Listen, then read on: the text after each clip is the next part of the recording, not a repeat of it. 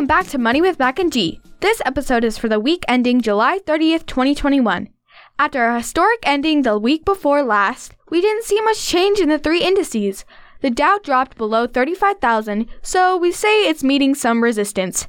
But we've seen that for a while. The S&P dropped under 4,400, so we can say it's meeting some resistance at 4,400, and the Nasdaq ended the week below 14,700, or down about 1%. Nothing too crazy, but Bitcoin jumped up over 23% last week, and is now over 40% up for the year. It's crazy, up and down and round and round.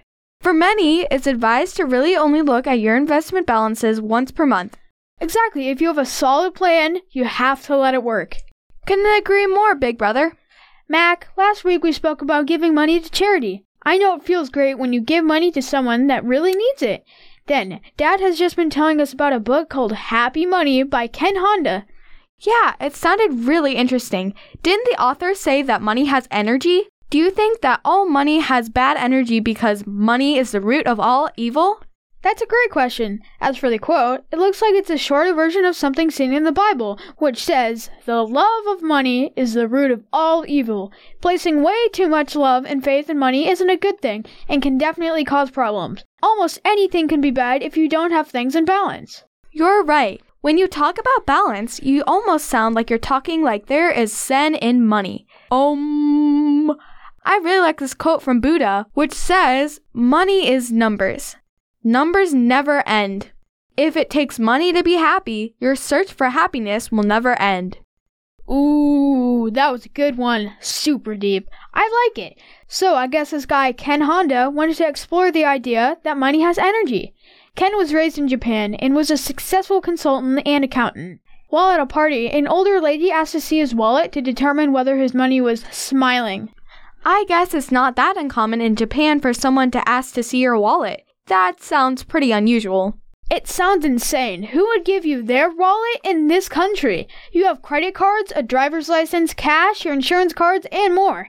Mom would never let anybody see her driver's license. I guess it has something to do with a broken camera at the place where you get your picture taken? I don't know. Anyway, people keep all kinds of stuff in there.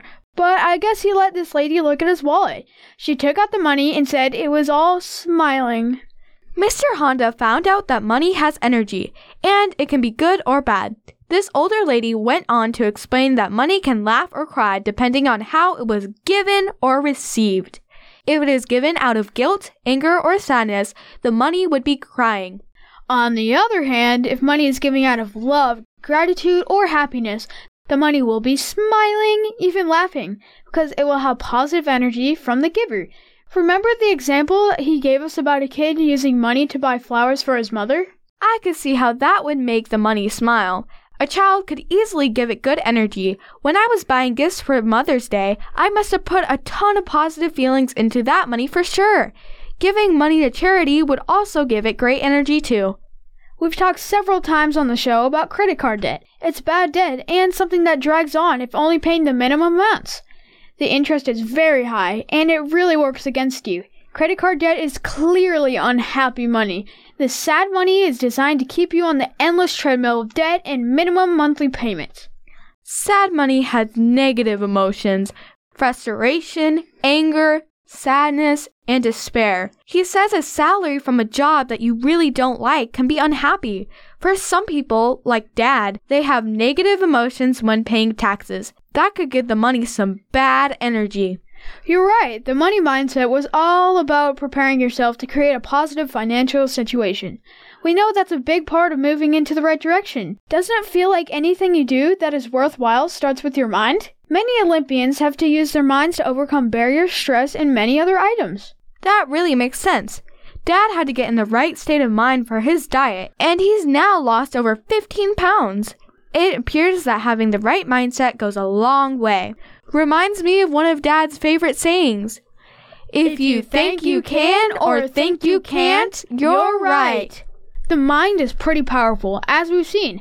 Mr. Honda talks a lot about a key component of happiness is having an attitude of gratitude. You got that right. Being thankful for what you have and receive is super important, even when it sometimes feels tough. Dad should know that without taxes, we wouldn't have roads. Maybe you should tell him that so he can get his attitude of gratitude when paying taxes. I think I will. Maybe. But I should probably wait until he's done with last year's taxes first. Being thankful and appreciating the money we have and what you can do with it puts out good energy. That's one of Mr. Honda's key points. You have to say arigato a lot. That's Japanese for thank you. The more you say it, the more you appreciate it too, and the happier you'll be. Plus, the more money comes back to you too. I can believe that. Happiness isn't about how much we have either. There are stories about very rich people who are very unhappy. Howard Hughes could be considered the Elon Musk of his era. Back in the 20s, 30s, and 40s, he was crazy rich and loved flying, setting speed records and pushing the limits of his time, like Elon is doing now with his space travel. He was known for being really unhappy. When he got older, he would literally lock himself into a hotel room for months on end and not see anybody. Talk about quarantine. Plus, he was a complete germaphobe, and surely he would have been wearing his mask through COVID if he was still alive. Before we go, maybe we can hit on some of the other key points from the Happy Money book.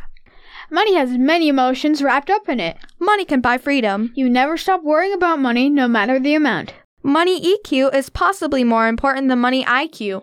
Do what you love and share it. If you save money, imagine all the fun ways to spend it.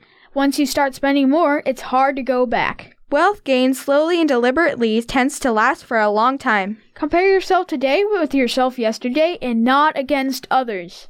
Giving money away in a positive way or investing it in companies that you believe in makes you feel better. If that's the case, isn't it worth trying more of it?